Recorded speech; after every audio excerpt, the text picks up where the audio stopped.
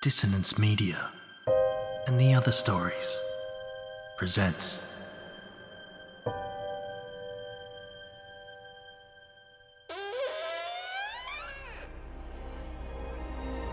Step into the abyss of After the Gloaming, a gothic fiction podcast that delves into the depths of human emotion. Unyielding love, revenge, internal struggles, and restless souls await you in 9 haunting episodes, where dread, fear, and rare glimpses of eerie happiness linger. Dare to listen on your favourite podcatcher? After the Gloaming beckons. Search now, but beware. Innocence will be left behind.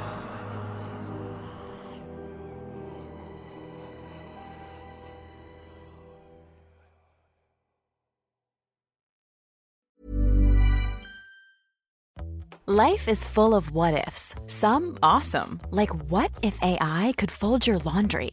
And some, well, less awesome, like what if you have unexpected medical costs? United Healthcare can help get you covered with Health Protector Guard fixed indemnity insurance plans. They supplement your primary plan to help you manage out-of-pocket costs. No deductibles, no enrollment periods, and especially no more what-ifs. Visit uh1.com to find the Health Protector Guard plan for you.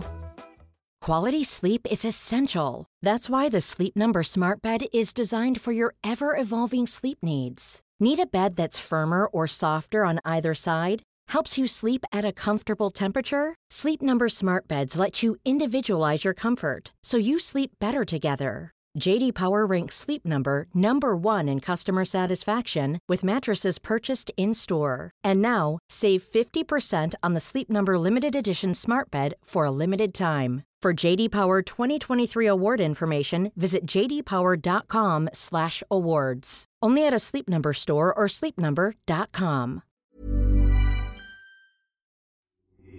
These aren't the stories your mother told you. No, these are the other stories.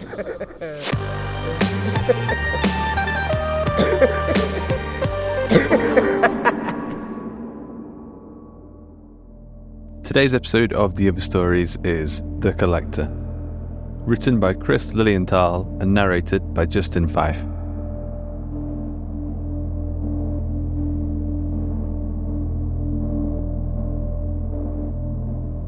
When I was young, I used to think that the sounds I heard at night after everyone went to sleep were telling me a story. The creaking of a floorboard, the rattling of a loose shingle outside my window, the scurrying of tiny feet across the roof overhead, every remote screech and crash, every swish and crunch were part of a nightly saga staged for me and no one else. It was a coping mechanism, of course. I had terrible insomnia as a child, still do. Back then, I'd listen for Pop to pad up the stairs around 11, his footsteps pausing momentarily outside my bedroom door before retreating down the hall to his and Noni's bedroom.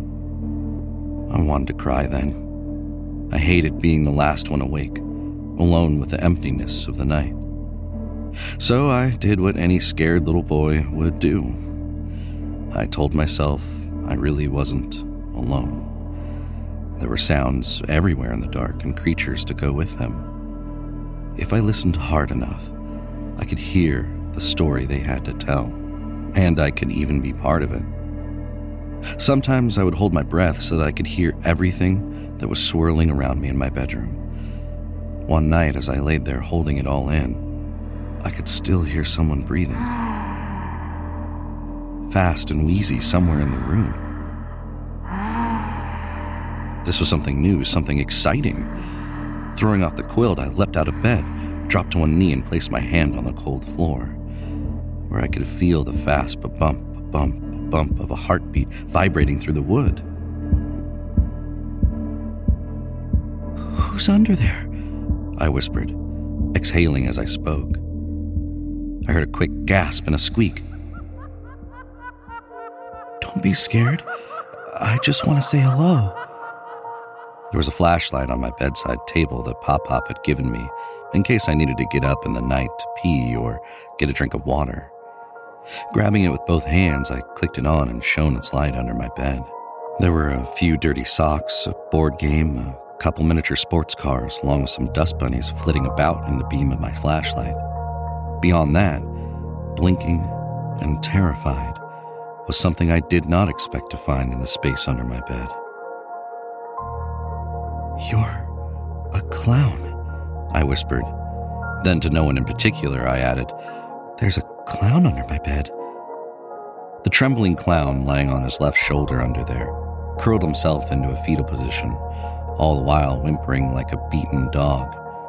His face, I could see from my flashlight beam, was painted a ghostly white, with thick black circles around his eyes. His hair was curly and crimson, and of course, he wore an oversized nose, just as a clown should. My heart exploded with delight. He was absolutely perfect. At breakfast the next morning, I told Pop Pop and Noni about the clown under my bed. They exchanged a look that I wasn't supposed to notice. "What kind of a clown?" Pop Pop asked. "Oh, a funny one," I said. "Did he have a big red nose?" Noni asked. "Oh, yes, and a dirty frilly collar and crazy messy hair, but he's too scared to come out from under my bed." Pop Pop made a face, but Noni put a hand on his knee and said, "You have such a wonderful imagination, Kevin. I just love it." Pop Pop bit his lip, then asked, "Did you see something on the news, Kevin, about a clown?" I shook my head. "What was on the news?" "Nothing," Noni said, shooting an angry look in Pop Pop's direction. "It's just, I wonder if you saw something on the news, or somebody at school told you something about a clown," Pop Pop went on. "That's enough, Hank," Noni said in a voice that meant business. Turning her attention back to me, she smiled and asked, "Now, Kevin, never mind Pop Pop. He's just an old fuddy-duddy who never liked clowns anyways. But I always loved them. Me too. Now, tell me, does this clown of yours have a name?" "Oh, yes, Noni," I said, barely able to hold my excitement in. "He's called Knives the Clown."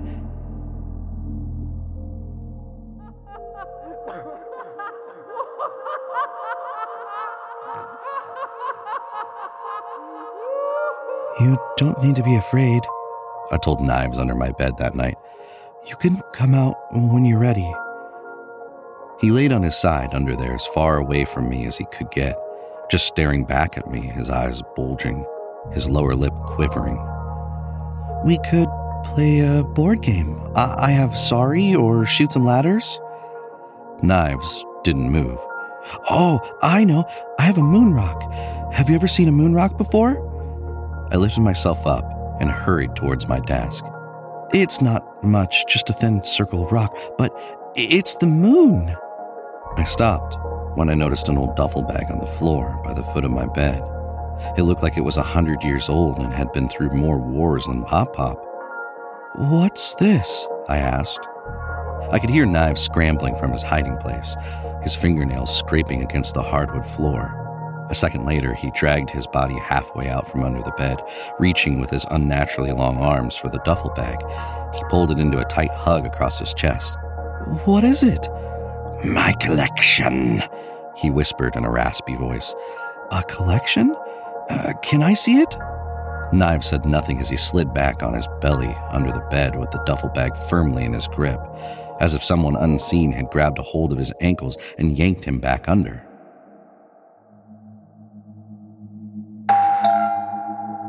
The next day at lunch, the doorbell rang, and there was a police officer there when Pop Pop went to answer it.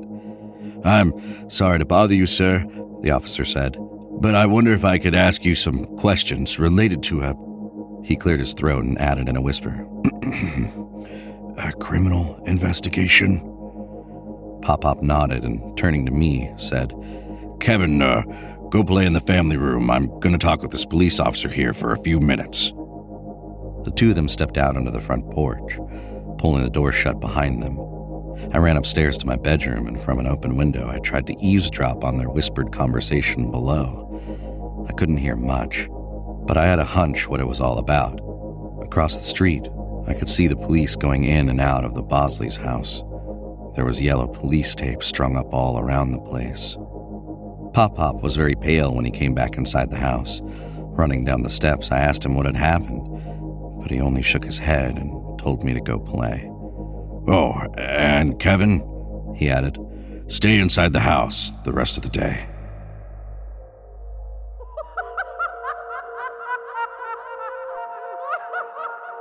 Were you on the news? I asked Knives under my bed that night. He was lying on his right shoulder with his back to me. He had a small round bald spot on the top of his curly mop of a head. Are the police after you? Awkwardly, he rolled onto his back, and then his left shoulder so that I could see his tired clown eyes in the glow of my flashlight. Well, it's okay if they are. I don't care. What I really want is for you to show me your collection. Knives closed his eyes, considering the request.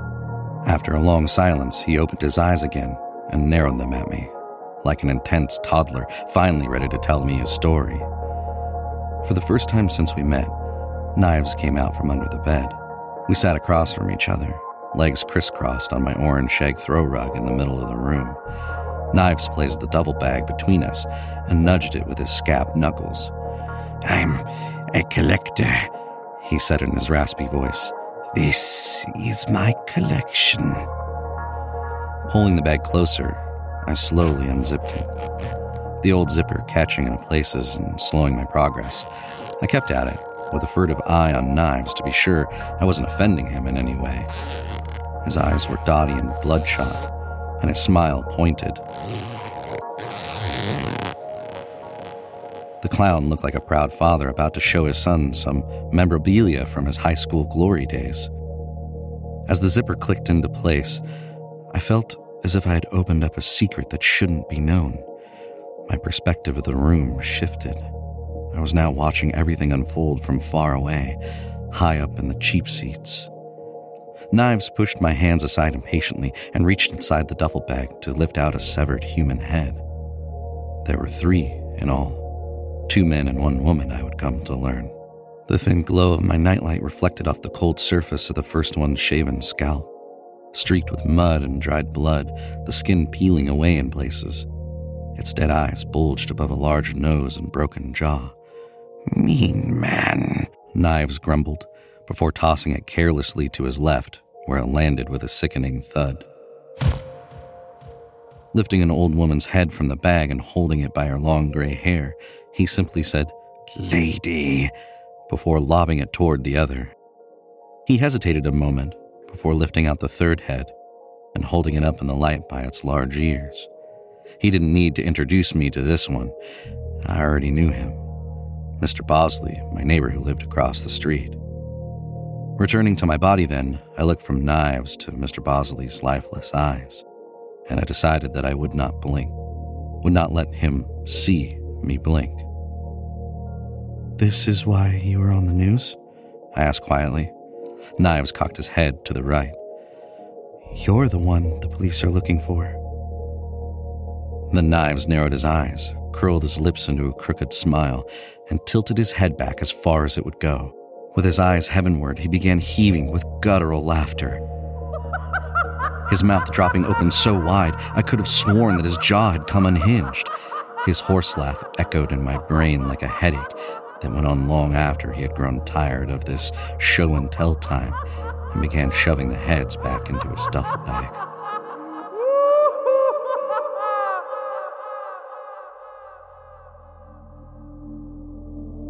Therapists I've seen in the years since then tell me Knives the Clown was not real, just a vivid figment of my imagination, a waking nightmare born out of the trauma of knowing that my neighbor had been murdered just across the street. Kids do that kind of thing, I've been told. But if it were true, why did Knives have 3 heads in that duffel bag? Who were the other 2? When I got older, I did a little library research. I fished out those spools of microfiche and fed them into a machine so that I could read the old newspapers from those days in the late 80s. It turns out a man and a woman had been killed in our neighborhood just before Mr. Bosley. All of them brutally decapitated, their heads never found, their bodies stuffed under their beds. And there, in one of the news reports, was a grainy still of surveillance camera footage showing a man in a clown getup schlepping past the gas station on the corner, a block from our house. A clown caught on camera. Therapists tend to get a little queasy when I produce this bit of evidence. They usually end the session about then, whether the hour is up or not. So, I find myself up late at night these days, after everyone in the world has gone to sleep, retelling the story to myself, going over it all with a fine-tooth comb, trying to figure it all out. Sometimes when I'm really restless, I slip out from under the quilt, drop onto the floor and slide under the bed to put myself in Knife's place, to see it through his eyes. I bought the red clown wig on a lark. It was just there on a shelf in a thrift shop, and I thought, why not? From time to time, I'll put it on just before I scooch under the bed. Sometimes the absurdity of it makes me laugh, just like Knives did all those years ago. I tilt my head back and I'll laugh loud and hard until it hurts all over. Yesterday, I bought a duffel bag.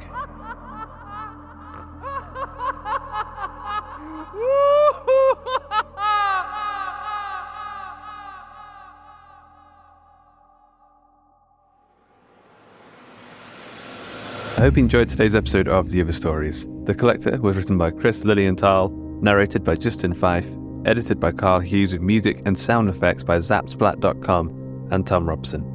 The episode illustration was provided by Luke Spoon of Carry On House. A quick thanks to our community managers Joshua Boucher and Jasmine Arch, and to Joshua Boucher and Carolyn O'Brien for helping with our submission reading, and to Ben Errington, the maestro of imagination, sculpting endearing social media content for us all. Chris Lilienthal is a fiction writer whose work has been published in anthologies from Erie River Publishing and Unsettling Reads. He lives with his wife, 2 sons, and a geriatric dog in central Pennsylvania. Learn more at www.chrislwrites.com. Justin Fife is a voice actor and podcaster. You can follow him on Twitter at JustinB5. The Other Stories is a production of the Story Studio Hawk and Cleaver and is brought to you with a Creative Commons Attribution Non-Commercial No Derivatives license. That means don't change it, don't sell it, but by all means share the hell out of it. Until next time.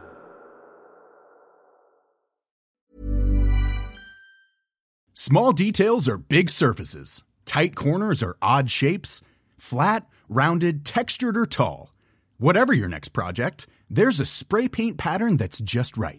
Because Rust-Oleum's new Custom Spray 5-in-1 gives you control with 5 different spray patterns. So you can tackle nooks, crannies, edges, and curves without worrying about drips, runs, uneven coverage, or anything else. Custom Spray 5-in-1. Only from Rust-Oleum. Hey, it's Paige DeSorbo from Giggly Squad. High quality fashion without the price tag. Say hello to Quince.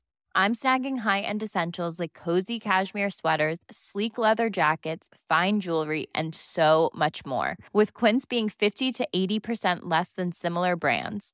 And they partner with factories that prioritize safe, ethical, and responsible manufacturing. I love that. Luxury quality within reach. Go to quince.com/style to get free shipping and 365-day returns on your next order. Quince.com/style. When you need mealtime inspiration, it's worth shopping Kroger, where you'll find over 30,000 mouth-watering choices that excite your inner foodie. And no matter what tasty choice you make, you'll enjoy our everyday low prices, plus extra ways to save, like digital coupons worth over $600 each week. You can also save up to $1 off per gallon at the pump with fuel points. More savings and more inspiring flavors make shopping Kroger worth it every time. Kroger, fresh for everyone. Fuel restrictions apply.